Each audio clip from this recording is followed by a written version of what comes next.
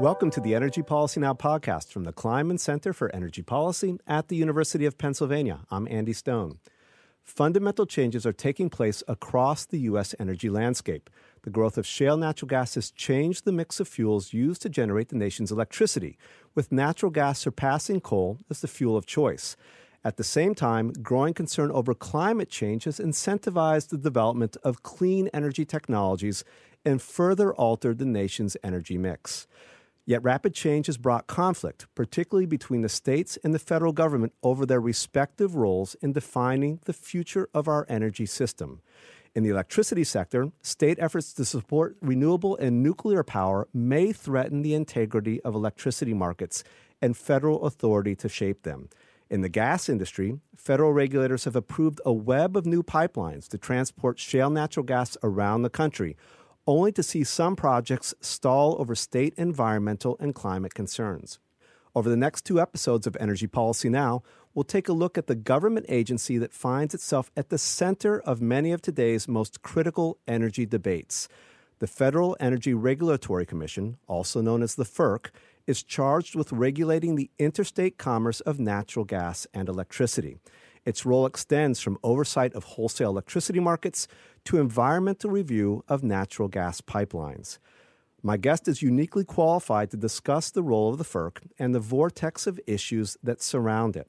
Colette Honorable served as a FERC commissioner from 2015 to 2017.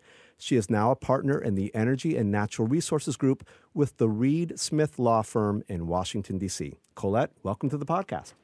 Thank you for having me, Andy. So in this episode, we'll take a look at the FERC, its history, and its mandate. Next time, we'll take a closer look at some of the key debates that are now embroiling the Commission. So, Colette, you served on the FERC from 2015 to 2017. Can you give us a high-level overview of the FERC and its role as an energy regulator? Certainly. And thank you for having me on Energy Policy Now, because I think some years ago, FERC was a sleepy agency that was really wonkish and very technical. But I think over the years, consumers are really beginning to understand how very important FERC is in terms of the development of energy infrastructure and the setting of energy policy. That FERC is a federal independent agency based in Washington, D.C., charged with the oversight of the reliability of the electricity grid across the country. And so, as you mentioned, FERC is charged with overseeing and regulating interstate electricity, which means wholesale electricity in terms of electricity markets, and certainly natural gas markets, and making determinations about important projects such as interstate transmission lines and interstate pipelines that transport natural gas, as well as certain hydropower facilities. Now, you mentioned that it regulates interstate commerce. Can you be specific about what it does not regulate in terms of electricity and natural gas? Certainly. So to make this a bit more complicated, it's not as simple as it initially sounds. In this country, we really respect the sovereignty of the states. And so each state, including the District of Columbia and the territories, have their own public service commissions which regulate electricity activity within their borders. So in Pennsylvania, you have a Pennsylvania State Commission, and I know your commissioners there, including your chairman, Gladys Brown, quite well, and they do a terrific job for the citizens of Pennsylvania. Every state has one, and those commissions are charged with making decisions regarding generation. So if there's a decision to be made about whether a certain project would be constructed, such as a gas facility, your state public service commission or authority will make that decision. FERC also does not make decisions regarding intrastate transmission lines, and that means transmission lines that start and conclude within the borders of a state. And FERC also does not regulate or make decisions regarding intrastate natural gas pipelines, which also run point to point within a particular state. Now, you mentioned this briefly at the start, but could you go into a little bit more detail on how FERC's work impacts consumers as well as industry? Certainly. FERC has a very broad authority, and their employees are right now almost 1,500.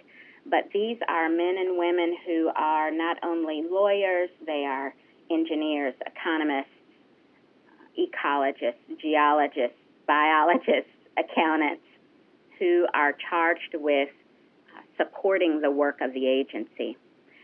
The decisions that flow from FERC, even though they are made right here in Washington, D.C., they impact consumers everywhere because, for the reasons I've mentioned, the states have a certain role to play and the federal government has a role to play. All of those costs flow through to consumers.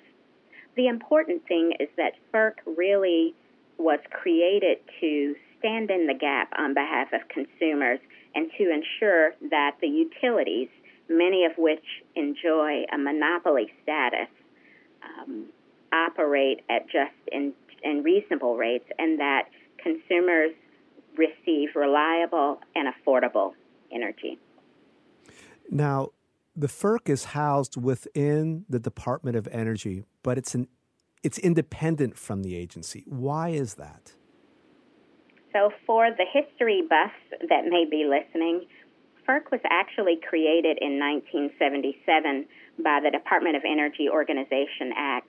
Before that time, it was the Federal Power Commission.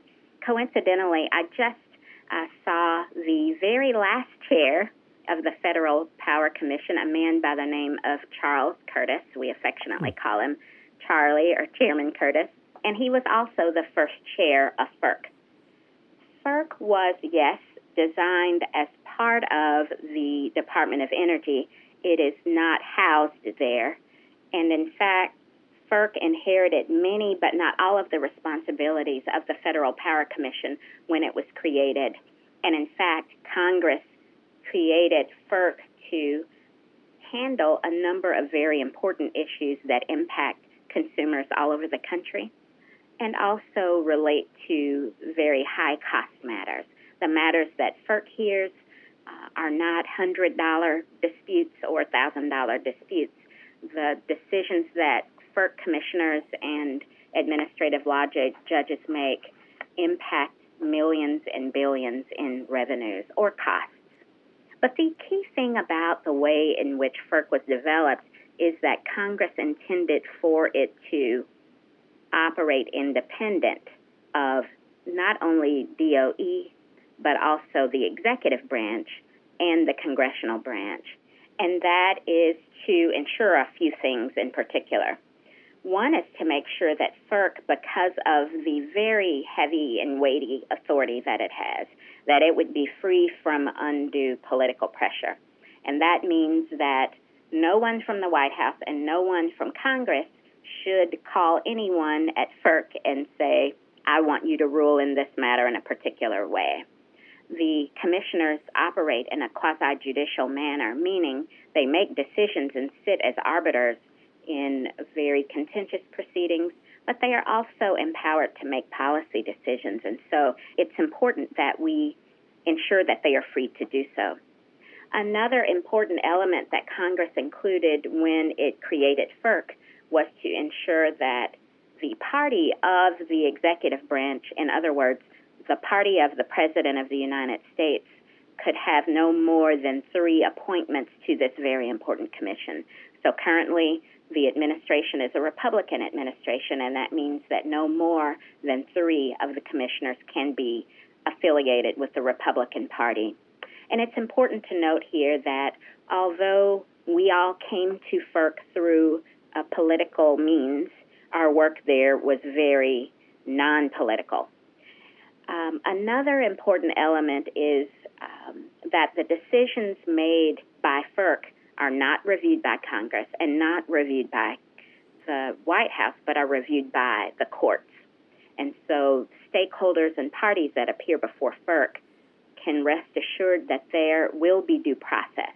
The processes there are very open, very transparent, and FERC also must ensure that its decision-making is supported not only by the law and by the record. And the last thing that I will mention is that the commissioners and administrative law judges are duty-bound, as well as their staff, not to engage in ex parte communications, which maintains the integrity of the institution, which means that no party can communicate with commissioners or judges or staff about contested matters that are pending before FERC. So I just want to also clarify one additional issue, the role of the commissioner. So you mentioned that there are many people who work within the FERC, and then there are the 5 commissioners. You were a commissioner again from 2015 to 2017. The commissioner's role is actually to make the decisions and the rulings related to the industries it oversees. Correct, and to hear applications before them. And I should mention one other important point.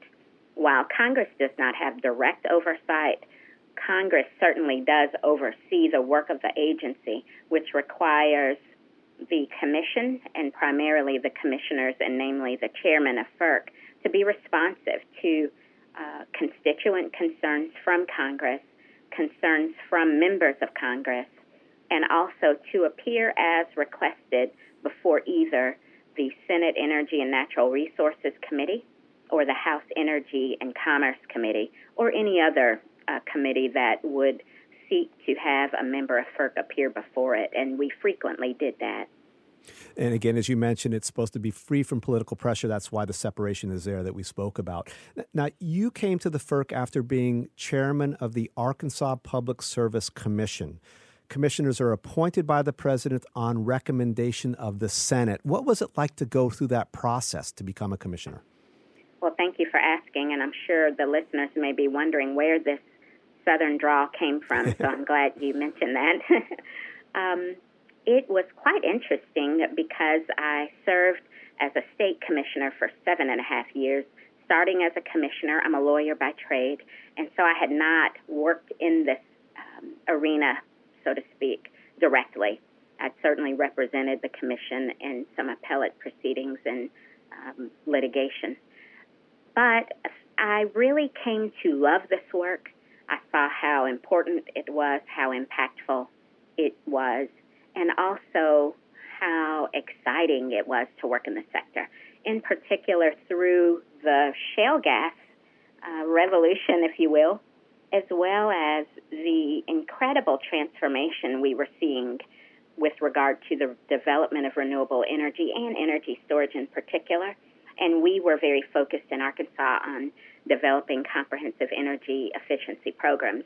So through that work, I really became an energy geek and ultimately came to lead the National Association of Regulatory Utility Commissioners. And through that time began to engage more with the administration. It was then the Obama administration on a number of overarching climate-related matters such as the Clean Power Plan, the administration's effort to reduce methane emissions, and to focus on the development of infrastructure that would meet the growing needs we saw on both sides, on the development of shale gas as well as making room and developing the necessary infrastructure to move wind where it needed to go and to bring solar online. And through that process became acquainted with a number of members of Congress, in particular on the Senate side with the Senate Energy and Natural Resources Committee. And one day I just happened to be sitting at my desk and received a call from the White House asking if I would be interested in coming to work at Not FERC. A bad call to take. No, it wasn't. I'm glad I was at work that day. And so then from there you go through a rigorous process and you sit for Senate confirmation. You know, one of the issues I'd like to go into a little bit later in depth in our conversation is concern that the FERC has become somewhat politicized. And you mentioned a few minutes ago that, you know, the idea is that it is not. But did the confirmation process for you in 2014 feel politicized? Were there any hot-button issues at that point that one side of the aisle or another seemed particularly interested in knowing your views on? Thank you for that question, Andy. Certainly, there were a number of hot-button energy issues. as I think back on that time, interestingly enough, it was a time of great personal challenge because I just lost my husband, and I really didn't know if I would go through with this. I love Arkansas, and it was a place of comfort for me and my family. But honestly, I felt a call to serve and felt the duty to continue serving in this way. There were a number of pressing issues, and I really felt pulled upon on both sides. But I really prided myself on working well with others. I think I had been described really more of a moderate. And honestly, I think some of my views weren't accepted and embraced in total by everyone. And that's all right. But there were a number of energy issues which dominated the discussion and discourse at that time. I mentioned the Clean Power Plan. That was one. The gentleman that preceded me in attempting to get to the agency had made some comments in a speech about natural gas that really were difficult to overcome. And I would say that, and he's a really fine gentleman, and I'm glad he's still working in the sector, but when you go to FERC, you really have to put aside your personal views because your mandate is provided for you by Congress. And so I think most of all, I needed to be able to demonstrate that I understood the issues, that I had the experience, that I would abide by the law, and make decisions based upon the record. And there were a number of visits that I had with individual senators. I should mention, even before you get to that point of even being nominated by the president, then Barack Obama, I had to undergo a very rigorous background investigation. Some dozen FBI agents conducted my background check. Pressure begins there, huh? That's right. And then it continued. So once you actually got the nomination, then you had to actually come to D.C. on your own dime, which I did, and meet with a number of senators on both sides of the aisle. And refreshingly and surprisingly, some of my best meetings were with senators on the Republican side, and I'm a Democrat. And honestly, some of my more challenging ones were on the Democratic side. But the key for me was to be true to who I was. I would not pretend to be something else when I came to this town, hence my continued Southern drawl, even though I've been here 4 years. But to be true to my core beliefs about how regulation of this sector should occur and to understand the concerns of the members and their constituents, because those are very real concerns. So the key is to never take it personal or personally, and to make sure that you can demonstrate in that process that you can hear the concerns, but you cannot be easily bent in any direction, and that you will operate with honesty and integrity. You know, as we said earlier, FERC regulates on many fronts. It approves proposals for pipelines, also important changes to electricity markets. But in addition to reviewing requests from industry, it also has a role in proactively guiding the industries it regulates. And this is a particularly important issue right now. Can you jump into that just a little bit? Sure. And to round out our discussion, because if there are some listeners who may not be as familiar with the laws that govern FERC, it does include the Federal Power Act, under which FERC sets rates in terms of service for electric transmission and interstate commerce. We talked a little bit about that. Under the Natural Gas Act, FERC is charged with setting the rates and services for natural gas pipeline transportation for storage and for LNG facilities. Under the Interstate Commerce Act, it's a lighter regulation, I would say, but it also sets rates and services for oil pipeline transportation. And then FERC also is charged with making decisions regarding licenses for hydropower facilities under the Federal Power Act. So that is the quasi-judicial role of FERC. Parties come before the commission either with an application, a petition, or some ask of the commission. Yet, as you've mentioned, Andy, there are certainly times where FERC is vested, and I would say should act to develop policy or revisit or improve policy that impacts how the work in the electricity sector in wholesale markets or in interstate commerce will operate. And FERC does that through formal rulemaking proceedings, which are also very transparent. They are open. Notices are published in the Code of Federal Regulations, and the public can look online and follow any of the proceedings and every filing daily. And that's really important, that the public be able to weigh in, that the public can watch and see what is going on, and that ultimately the Commission makes decisions about policy that are based upon the law and the record before it. In other words, that the Commission is not result-oriented. When we're looking at these issues that it has oversight of, and the direction that it may try to guide these industries, it's important to note that many of the rules, the foundation under which FERC operates now, were actually established about 20 years ago at a time when the energy world was a very different place. We didn't have the issues of climate change that are a priority today. Natural gas had not yet really emerged. Shale natural gas had not emerged in this country yet. Things were very different, and that's caused some of the tensions that we're seeing today. You mentioned history a little bit earlier, but I wanted to take a quick step back and ask a couple additional questions. FERC was instrumental, particularly in the establishment of modern-day competitive wholesale electricity markets, such as PJM Interconnection, which runs the grid here in the Pennsylvania and other states, and the ISO New England and others. What did FERC do at that time? What was its role in establishing these markets and the competitive markets? Certainly. And the 90s were a fascinating time at FERC, and even though I served there for 2.5 years, I continue to be a student of FERC and its history because it really informs how we arrived at where we are today. And as the old saying goes, if we don't know our history, we really don't know where we're headed. And so the 90s at FERC were an amazing time, and having served as a commissioner there, I am still astounded at the progress and the very broad and large efforts FERC undertook and did so quite well, and those efforts have been sustaining today. Certainly, back then, FERC issued Order 888 when Chairman Betsy Moeller was leading the agency, and that particular order, it's interesting that some of the hallmark orders have numbers, and it's also interesting that FERC is actually located at 888 First Street Northeast today.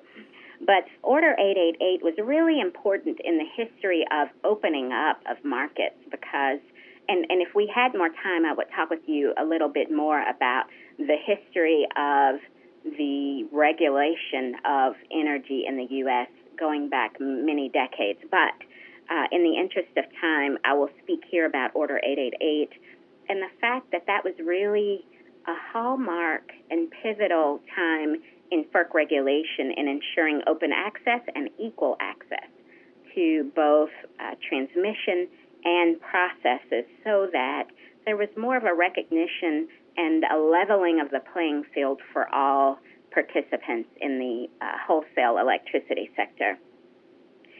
Then certainly FERC created these markets, which were really intended in the purest sense to ensure that there was a place where both buyers and sellers of energy could meet, and to really undertake the rigorous and difficult task of standing up rules, although not perfect, and some of those have evolved over time as our resources have evolved.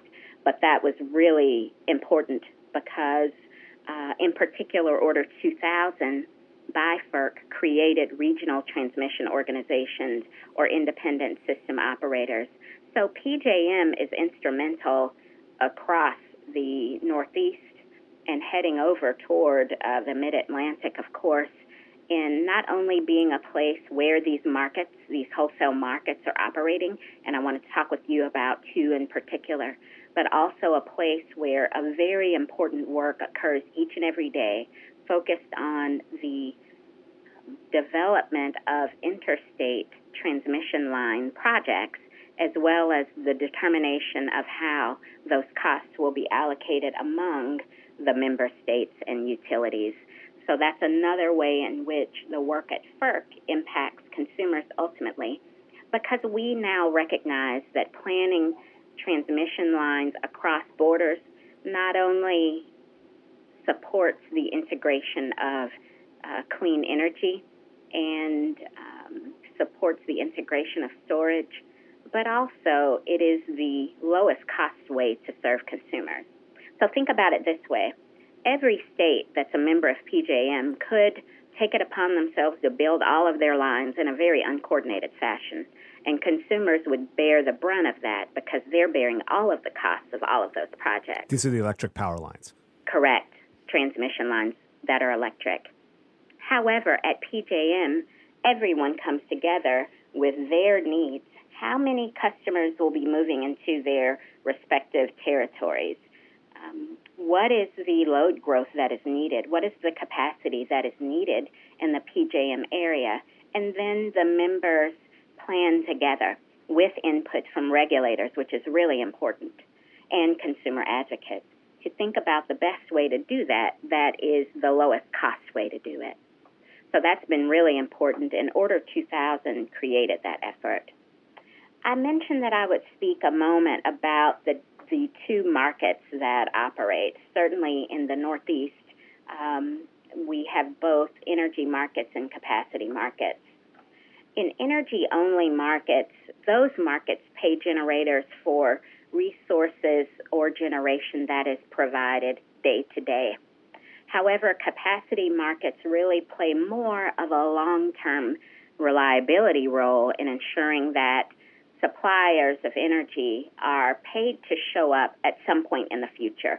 So they're paid to show up for future delivery, and all of these markets must meet the customer's demands as well as plan a reserve margin, which is a just-in-case amount of energy that can be called upon if there are circumstances that occur that we don't anticipate.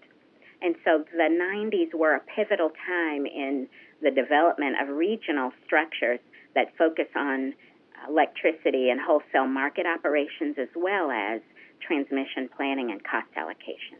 And again, as you mentioned, the FERC really focuses on making the market strong. It doesn't choose particular types of resources or technologies, right? It lets the markets figure that out for themselves.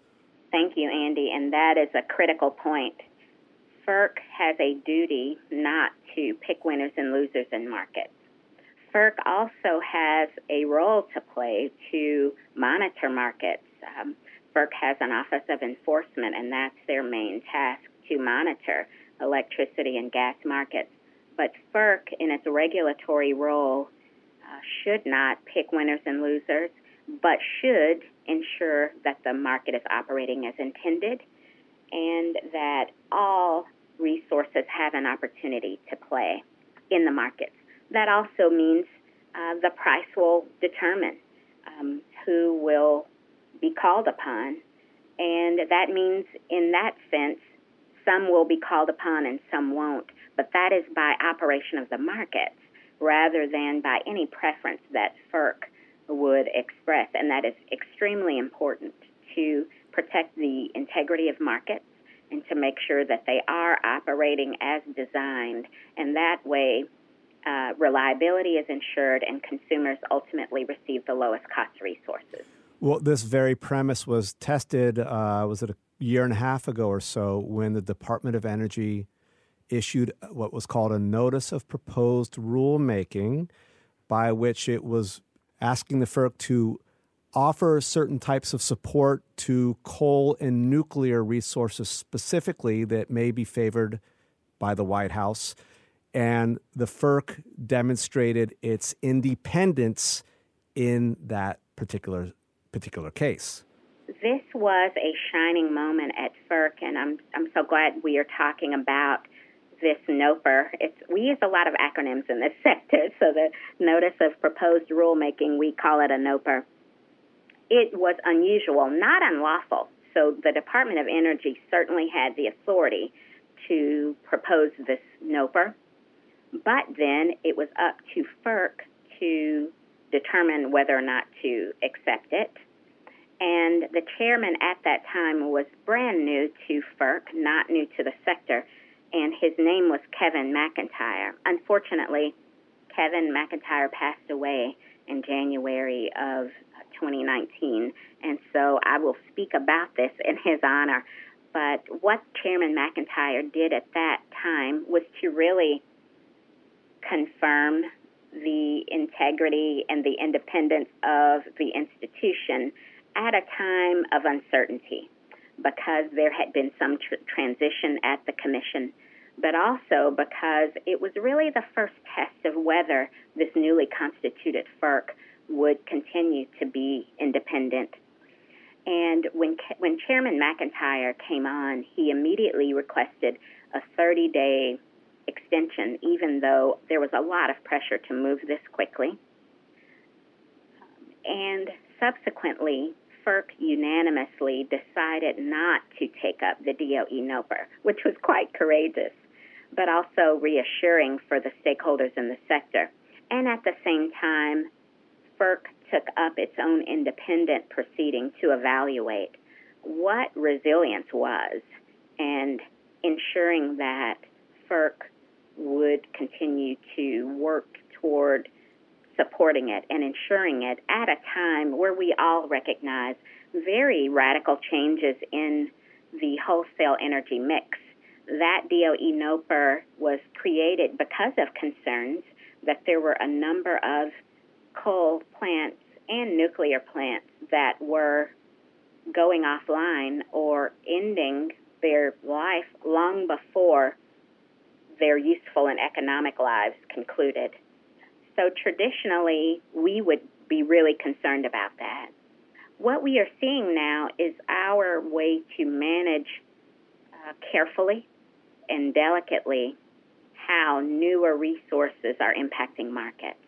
In particular, how shale gas over the last 10 years and now 13 years is impacting the operation of wholesale markets, coupled with the integration of both wind and solar in wholesale markets along with energy storage, which storage is not playing as prominent a role here, but it will in years to come. So FERC really has to grapple with this issue. And honestly, the nuclear issue is much more challenging, I would suggest, because of its clean energy attributes.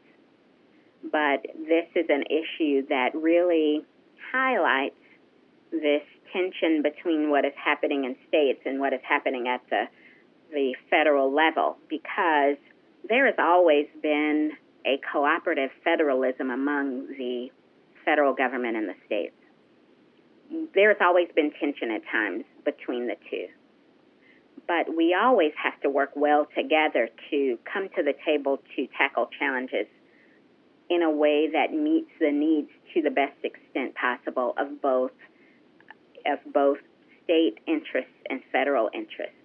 And this particular issue that you've highlighted, Andy, really highlights our need to continue to focus on wholesale market operations and the role that FERC will play to ensure resilience at a time when there are changes in what some would call the traditional energy mix. So you're really hitting on one of the key issues today, and that is the conflict between state and federal jurisdiction over what happens in the electricity markets. And generally speaking, the states regulate the utilities in the states, they regulate the generators, but then the FERC regulates kind of the wholesale market that encompasses all of these resources. That's really causing the conflict today. Indeed. And then to add another layer of complexity, and let me say, there could be one utility that is regulated by both the Pennsylvania PSC as well as FERC, because if they are charging consumers both intrastate rates and interstate rates, they have to ask those commissions for a tariff, and that is their ability to pass those costs along to consumers, and that is the way that either your state commission or FERC stands in the gap for consumers. And so that's the very important role that the commissions play. The thing that becomes even more challenging is that states are now so much more active in developing their own respective energy policies. And as you know, in the Northeast in particular and Mid-Atlantic, these states are very active. And in fact, Pennsylvania is very different from Vermont.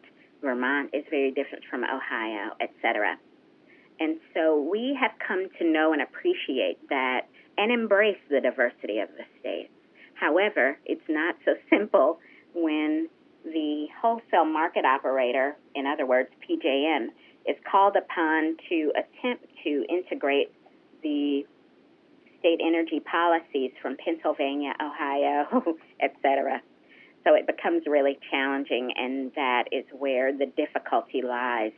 And in my last few months at FERC, we took up a very rigorous and detailed effort to learn more about how these tensions arise at the intersection of the development of state policy and the operation of wholesale electricity markets, and how to find the best pathway forward to accommodate those state energy policies while ensuring that FERC, which has the ultimate authority to oversee these wholesale markets, can do so without one state's goals and policies impacting in an undue way the other states. And we'll talk about this more next time, but one of the specific issues, the very specific issues, is that when states offer subsidies to certain resources, those resources can offer their capacity at a lower cost in these capacity markets, such as the ones that are run by PJM or ISO New England, whatever you have. And there's concern that that distorts that otherwise freely operating competitive market and brings down the cost that everybody can get for the generation they offer into that. And I think one of the questions I wanted to ask, on the FERC right now, there are no commissioners with state policy experience, such as you had from Arkansas. Is that an issue as this whole discussion around state versus federal jurisdiction really comes to the fore? Well, certainly, and I hope that your listeners will tune in the next time where we will really dig in on the issue of how these state policies are developing and how they are having an impact on markets. Certainly, the DOE's concerns about resources being displaced is not a trivial one. So we'll talk about that the next time. But there are normally 5 commissioners at FERC. Right now there are only 4 due to a vacancy. And these commissioners are appointed for 5-year staggered terms. And we've talked about that process. You're nominated by the president. You're confirmed by the Senate. And these commissioners serve 5 years. So our current chairman is Neil Chatterjee. He has been chairman, and then he became a commissioner, and now he's chairman again. And he's a Republican. Commissioner Cheryl LaFleur, who's a Democrat, and Commissioner Rich Glick, who is a Democrat. And by the way, Neil Chatterjee's term will expire in 2021. Commissioner LaFleur's term will expire in June, although she is allowed to carry over. And I wish she could stay on because she's been a terrific chairman and commissioner. Commissioner Rich Glick, his term will continue until 2022. And the newest commissioner, although not new to the sector, is Commissioner Bernie McNamee. He's a Republican, and his term expires June of 2020. And so we do have a time now where we don't have a state commissioner on, which is very unfortunate. And at the time that I served, I joined former North Dakota Chairman Tony Clark of the other party. But we worked so well together, and we came with a really good understanding of the importance of the independence of the commission, of an appreciation for the rigor and challenge of the job, and more importantly, an understanding and proper focus on these tensions that we continue to speak about. So one we haven't talked about is how infrastructure projects are are created and how they get through the process and the roles that federal and state government have to play. And it's important that we have a state regulator that brings this training, this experience, this rigor, and the appreciation for the delicate balance that has to occur while paying deference to the states, making sure that it is FERC that carries out its own duties and that those are not infringed upon, but most of all, truly embracing cooperative federalism in our work with the states. I would suggest to you that all of these commissioners will serve well, but they could be better served and consumers would be better served with a current or former state commissioner supporting this important work. Colette, thank you for talking. Thank you, Andy. I appreciated it, and I look forward to the next time. Today's guest has been Colette Honorable, former commissioner with the Federal Energy Regulatory Commission. Colette, as she just mentioned, will be back next episode to talk about current challenges facing the FERC and our energy system. In the meantime, browse through the energy research and blogs available on the Kleinman Center for Energy Policy's website. Our web address is kleinmanenergy.upenn.edu. And get the latest news from the center by subscribing to our Twitter feed @Kleinman Energy. Thanks for listening to Energy Policy Now, and have a great day.